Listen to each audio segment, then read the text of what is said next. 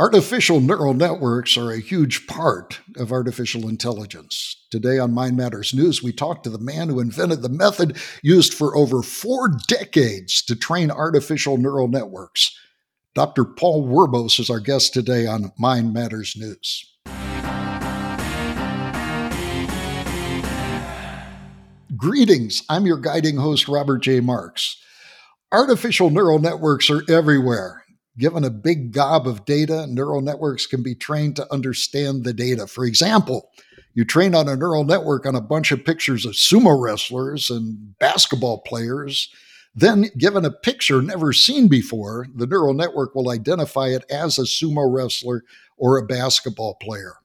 The applications are legion, ranging from finance, power load forecasting, detecting disease from medical images, and even predicting what crops a farmer should plant next year. Neural networks are ubiquitous. A search for neural networks on Google Scholar returns over 2 million scholarly papers on the topic. Now, these are just not posts or news articles about neural networks. These are scholarly papers collectively known as the literature. And most of these papers use something called error backpropagation, an algorithm invented by our guest today.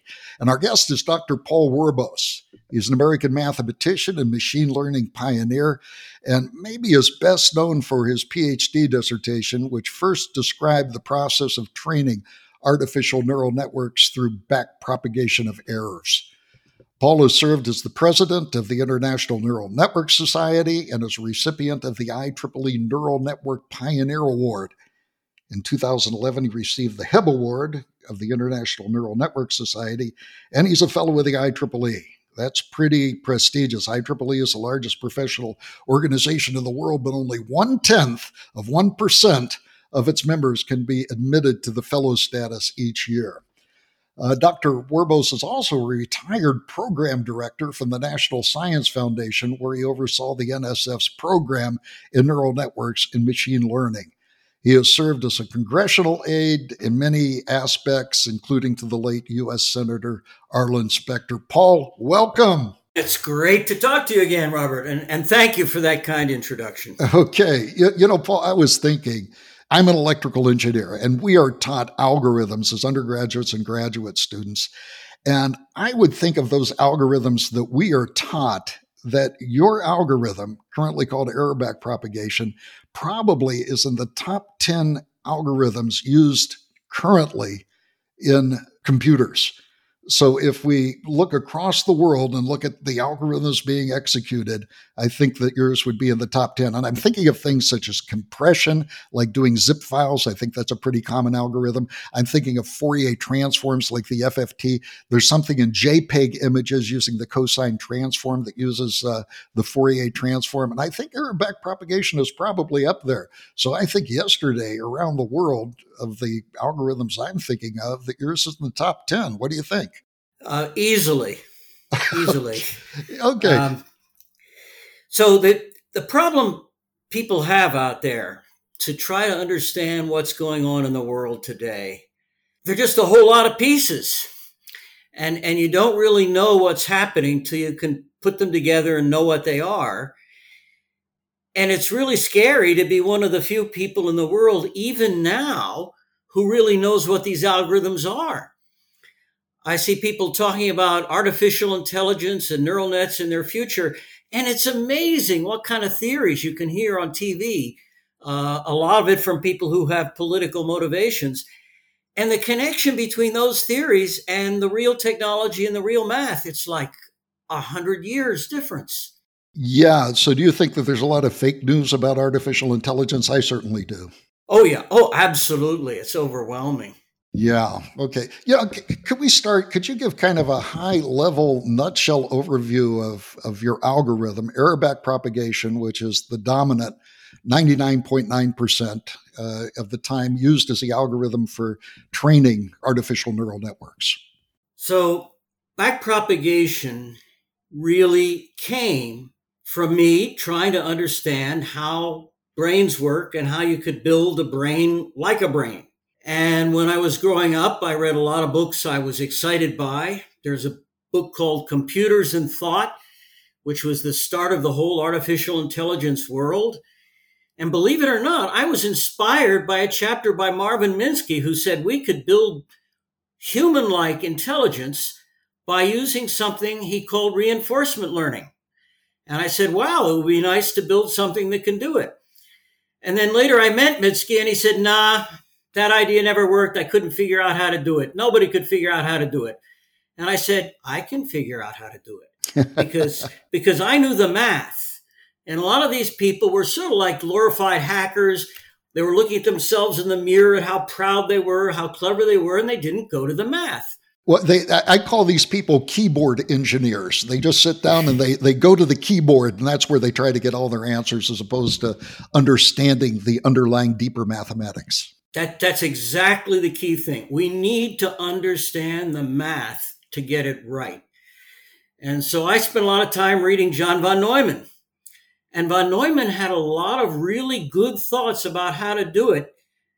And I was amazed people didn't follow up on some of these thoughts. So I decided, well, okay, I'll take the mathematical approach. I'll solve these mathematical problems. Here's how to do it. And believe it or not, reinforcement learning was the first thing. How to come up with a system that could learn to act and achieve goals. And then I realized, okay, to make this work, I need to have a subsystem that learns how the world works.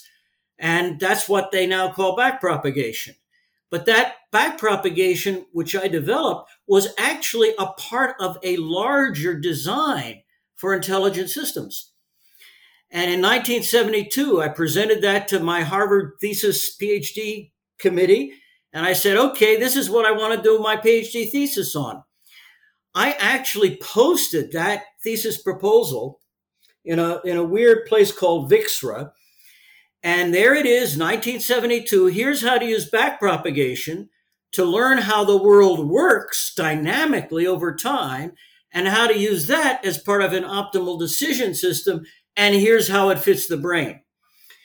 And when I presented that to the Harvard faculty, their response was, there's enough material here for a thesis. In fact, maybe there's too much. How about you take a little piece of it, the piece we can understand, and write your thesis on that piece. So I said, okay. So they didn't believe backpropagation at first. Well, in fact, you talked about Marvin Minsky, and I think he was one of the people that did not like neural networks. That's true. He wrote a classic book with Papert called Perceptrons, which kind of killed the funding of neural networks in one of the waves of neural networks. So it's interesting that your inspiration came from Marvin Minsky, who didn't like that. He liked the rule-based way of looking at artificial intelligence. Well, he started out believing in reinforcement learning. And maybe he even believed in neural nets, but he couldn't make it work. He couldn't find anyone who could make it work. And then he said, okay, we'll play with something else. If I can't do it, it must be impossible. That was his basic problem. Well, one of the things that you did with error backpropagation is you overcame the objections, or at least the main objection, which was raised by Minsky and Papert in their book Perceptrons, that kind of dethroned neural networks. You came around with a method to get around that. In fact, it's more entertaining than that. The real history has never been written. It's like a soap opera you wouldn't believe. So one episode of the soap opera, I needed support to do a thesis. And I had taken independent studies with Marvin Minsky. I knew his way of thinking. And I walked in and said, Marvin, you've got this great book. But the thing is, the problem can be solved. Here's how to solve it. Why don't we become co-authors so that you don't be embarrassed when it comes out? You know, I'm willing to share. I'm not trying to own all this. Here's how you solve the problem that you described in your book. That was a great conversation. But the bottom line was Marvin Minsky kind of said at the end, this may be true, but if I do this, the modelers will all kill me. and I have to deal with my reputation. And, you know, bottom line is, all those people who think they know how brains work, who don't know how brains work, they'll kill me if I start getting associated with a different way of doing how brains work. So, oh my goodness. And he never really changed, did he? He never came over to what he called the connectionist model, the neural network model. In a way, I think what he did was he decided to avoid the subject. Was that it? Okay. So yeah, he wrote some books about society of mind, and he said some things about language. So he basically wrote about some other subjects. That's basically what happened. And to be honest, I even once decided, hey, let's try to make peace. I never wanted to make war. So when I was at NSF, I said, tell you what, Marvin, there's a part of your book they never really paid attention to. The part about what you can do with recurrent networks that you can't do with feed-forward networks. And you had a lot to do with the pioneering of recurrent neural networks, too, where you had feedback in the system. Yes. Yeah, well, actually, there are many kinds of feedback in the brain and in any really powerful intelligent system. There are many kinds of feedback. And there's the short-term training feedback, which I think of as a lot like what they pay you to do an odd job around the house. It's very, very similar. In fact, there's a mathematical parallel. This is just a casual observation. There is mathematical economics, which matches exactly to what we do with backpropagation. It's very precise. We can learn a lot about economics from knowing this math. But leaving that aside, there's another level of recurrence where you're constantly changing your view of the world. Like when we see things, the image we see in our mind is not what comes to our eyes. It's an image we make up in our cerebral cortex, the outer surface of our brain. We make up an image of the world. And every time we see something, we adjust our inner image of the world. But our image of the world is something different. And so there's a kind of feedback when we adjust our image of the world. It's not like learning. It's just adapting to where we are. So that kind of recurrence is important to how we see things in reality. Mm-hmm. So yeah, I offered Minsky, I even said, hey, I'm at NSF now. I can give out Eager Awards, the kind of network you described in your book, the good part of the book. That is a powerful network. It'll do things that the simple feed-forward nets can't do. So I'd be willing to send a grant to you at MIT if you guys are willing to work out more of the mathematics of this kind of recurrent network and what kind of power it has. But he never followed up. Just to kind of elaborate, you got your PhD from Harvard, and I believe you did a lot of interface with MIT faculty. Is MIT just down the road from Harvard? Oh, well, they had an arrangement where you could cross-register, and I took a few courses at MIT. And at some point, I needed money. There comes a point in the story of a graduate student when you have to figure out where's your income going to come from. Absolutely. And there was a joint Harvard-MIT software project called the Cambridge Project. And they offered me a job to implement backpropagation in the MIT time series processor system. This is for econometric models. So the very first application of backpropagation in the world was not actually to neural nets. I took the general theorem out of my thesis and applied it to econometric models, and it worked, and that's how I got a job. And it turns out it was a joint Harvard-MIT project, but the paycheck said MIT. Okay.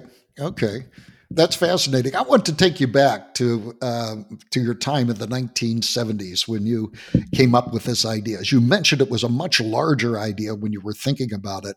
But if you look at the mathematics, if those that are interested in looking at the mathematics behind error backpropagation, it's really beautiful.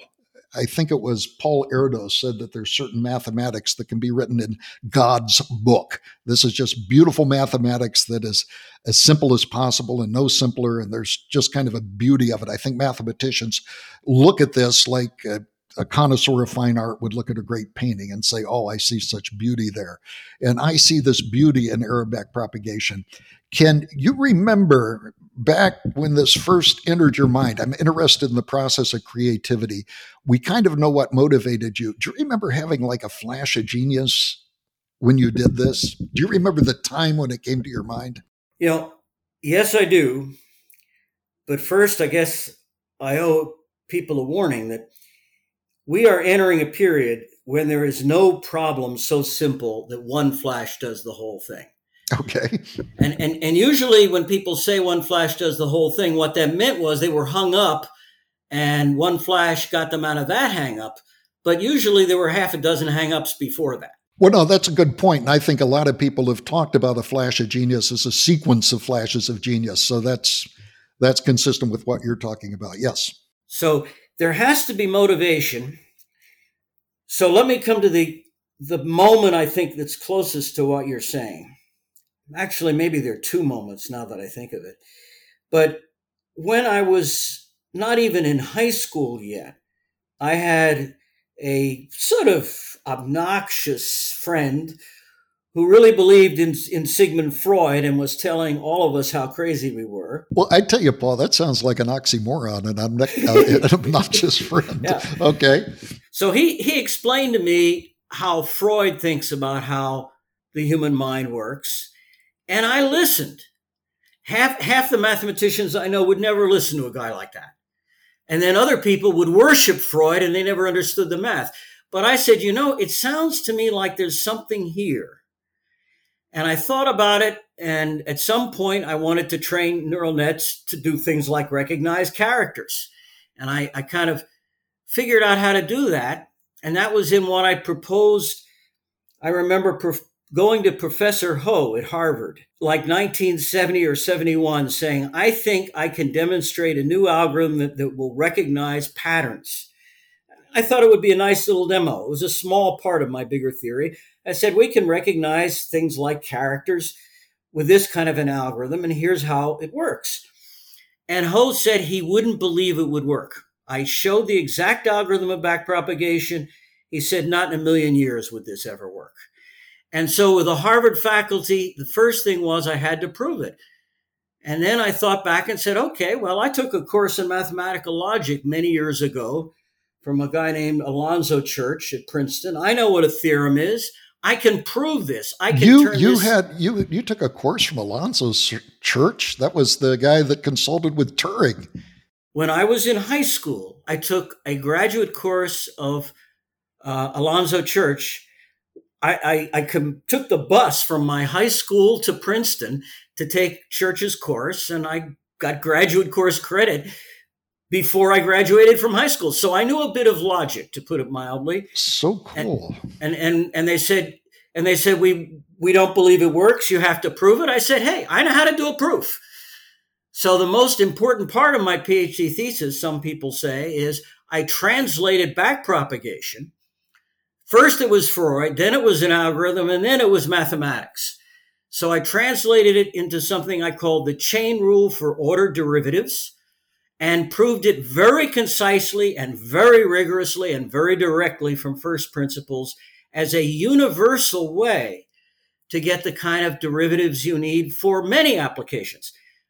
Neural nets, econometric models, sensitivity analysis, and I had all those applications lined up, and I pretty much implemented all of them by the time I was done.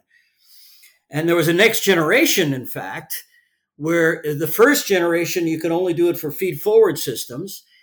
And then I figured out how to do it for really true simultaneous recurrence, which is what a lot of econometric models are.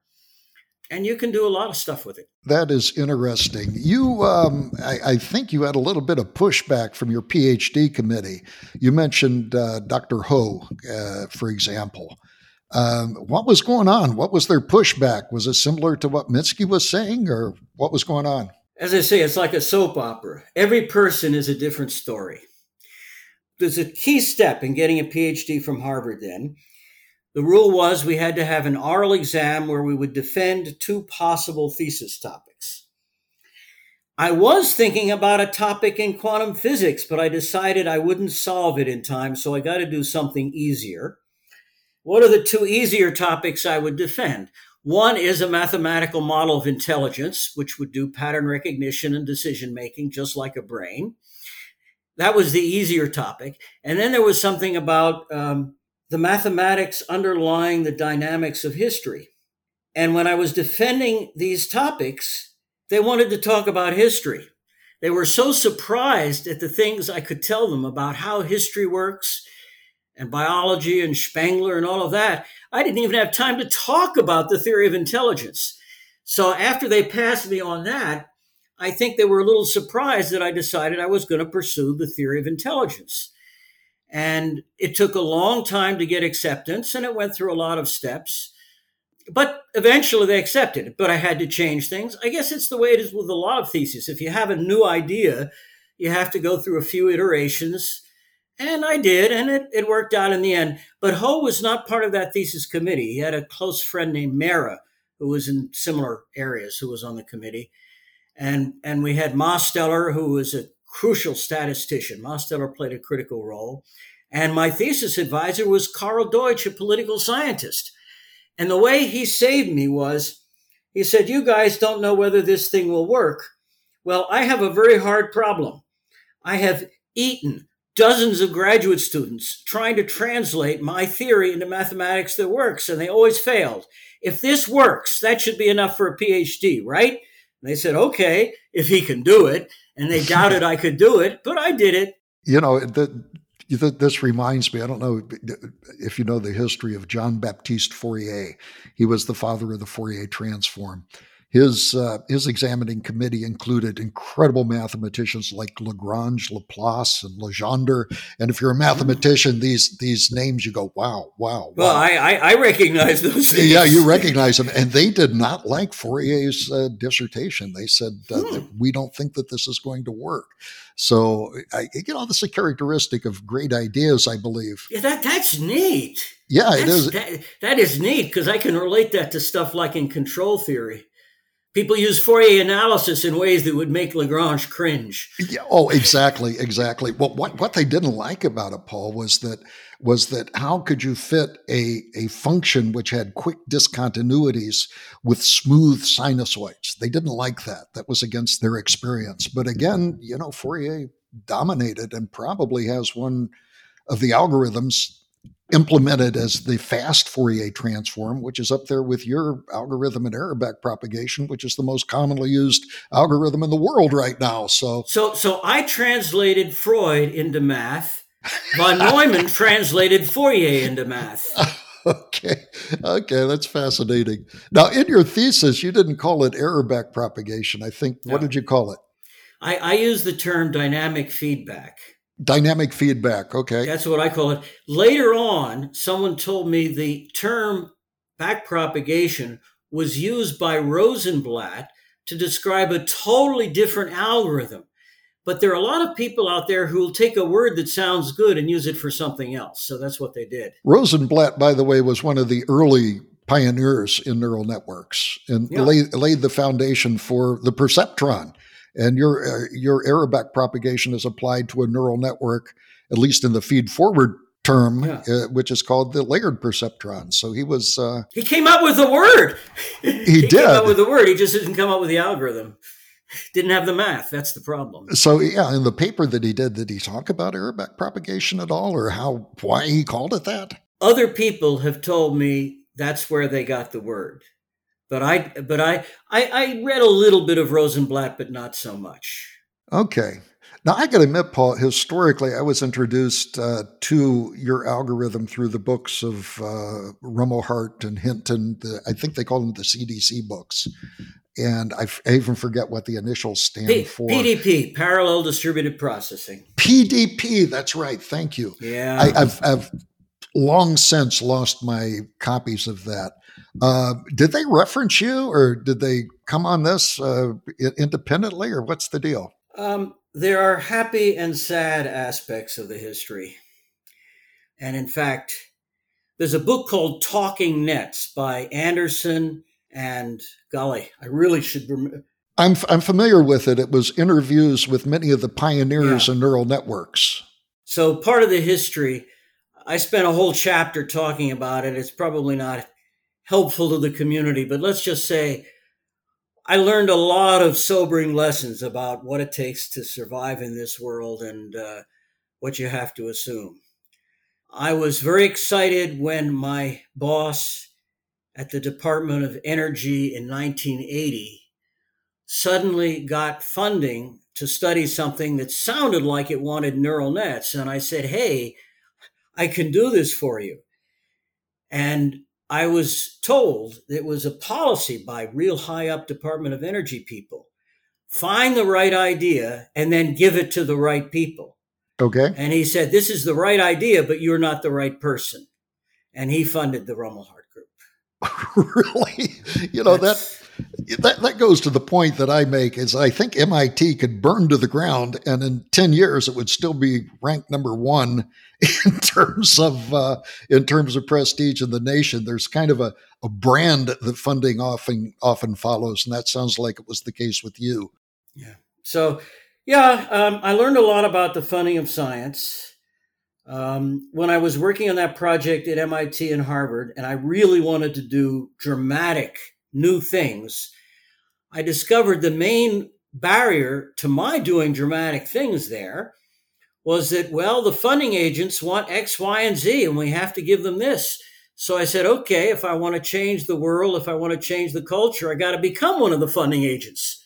Okay. And that was a successful strategy for changing the world. And that's what you did. You went to work for the National Science Foundation as a program director. That's kind of cool. Let me ask you this. This is kind of a new question. Do you think that a version of error backpropagation occurs in the human brain? You've alluded to the fact you think it does. Could you elaborate on that a little bit? Oh, God, could I elaborate on that? I think I sent you some links. We will make sure that all the links you've provided are available in the podcast notes, and we'll also provide a link to Talking Nets. Okay, so let me start with an easier one. Okay. My website might be a little too big, but it's easy to remember. www.werbos.com. Oh, that's a rough one. Werbos.com. Yeah. Okay. Yeah. And near the top, it starts with very general stuff, but I have a wild and woolly and crazy link. And only now that I'm older, I'm living off of a pension, I don't have to worry about offending people so much. All right. There is a link called Mind, Brain, and Soul from the viewpoint of mathematical realism. And if you click on that, it gives a link to a 1-hour talk on new discoveries about how the brain works. When I retired from NSF, I said, I'm not constrained by the government anymore. Damn it, I'm going to do what I wanted other people to do that they never did. So I went to the very best real-time brain data available in the entire world. It came from the lab of a guy named Busaki, who's number one in that field right now. And I went to his data, I analyzed it, and the data is very clear that the higher centers of the brain follow my model, follow this kind of algorithm much more than they follow any of the kinds of models people were talking about in the past. Mm-hmm. And that includes, and backpropagation is part of these algorithms. In fact, let me say, I got a hint of this data earlier. I was speaking to a guy from NIH, the guy famous for the work on neural coding, Barry Richmond. And Richmond once told me, after he'd had a little bit to drink, he said, the data we see is so weird. You wouldn't believe it. I don't want to publish it because it's so damn weird. I asked him, what do you see? When we look at the real-time data from the cerebral cortex, we see a forward pass followed by a backward pass in the opposite direction. Could you imagine something like that? He asked. It sounds like error backpropagation, right? You could imagine how easily I could imagine something like that. He said, you don't think I'm crazy? I said, no, actually, I don't. And so I went to look at the data myself, and it's true. You go to the cerebral cortex, you see a forward pass and a backward pass, and the backward pass is in the opposite direction from the forward pass. And it's there in the data. And from that data, we can reconstruct a lot of how the mammal brain works. And it's all there up on the web. And the key papers have been published. And but I'm retired, so I don't know if anyone even reads these papers anymore. But at least it's out there. It is out there.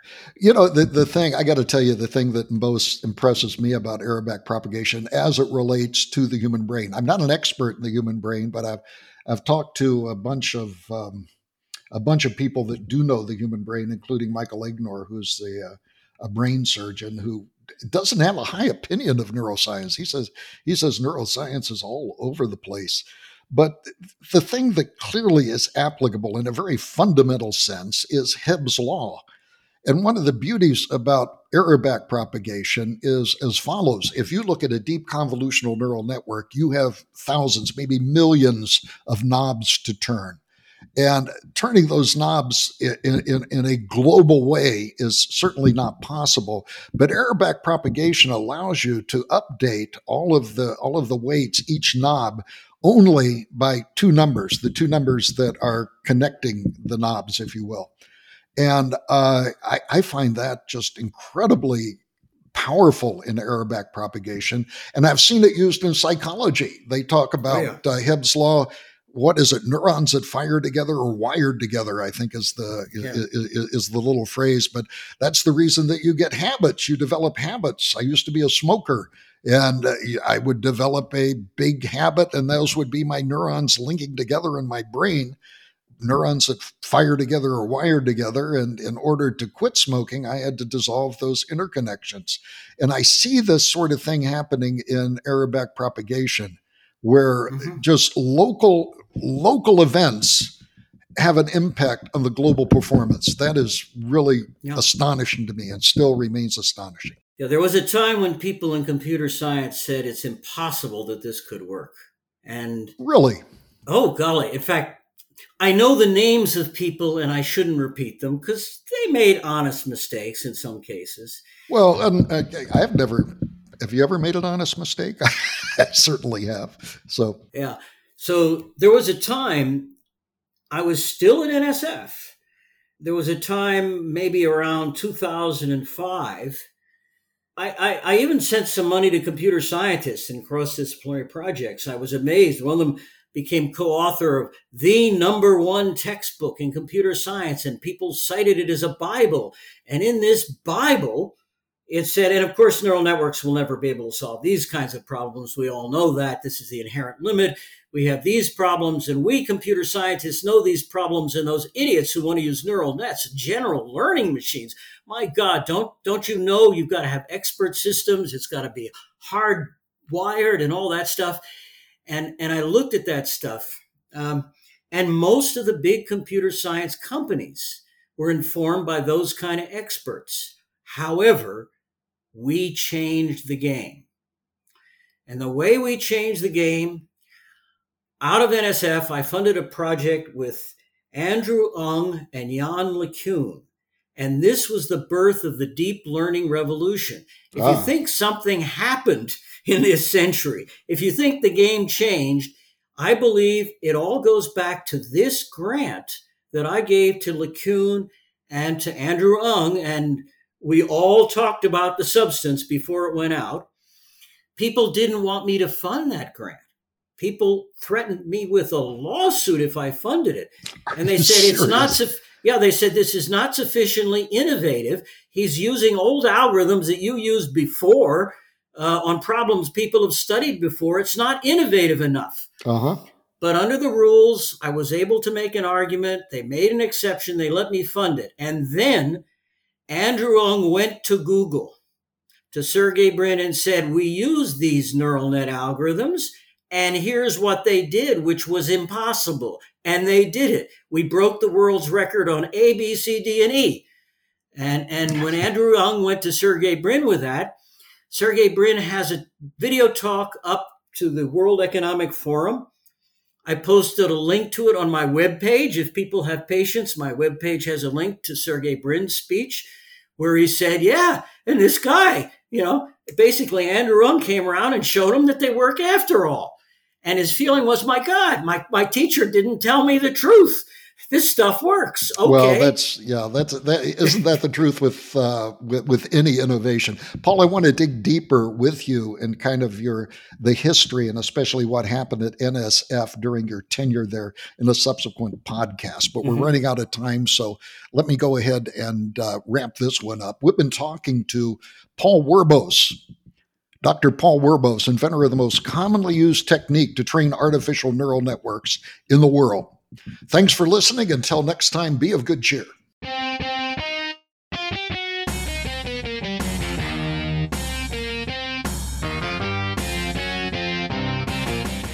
This has been Mind Matters News with your host, Robert J. Marks. Explore more at mindmatters.ai. That's mindmatters.ai. Mind Matters News is directed and edited by Austin Egbert. The opinions expressed on this program are solely those of the speakers.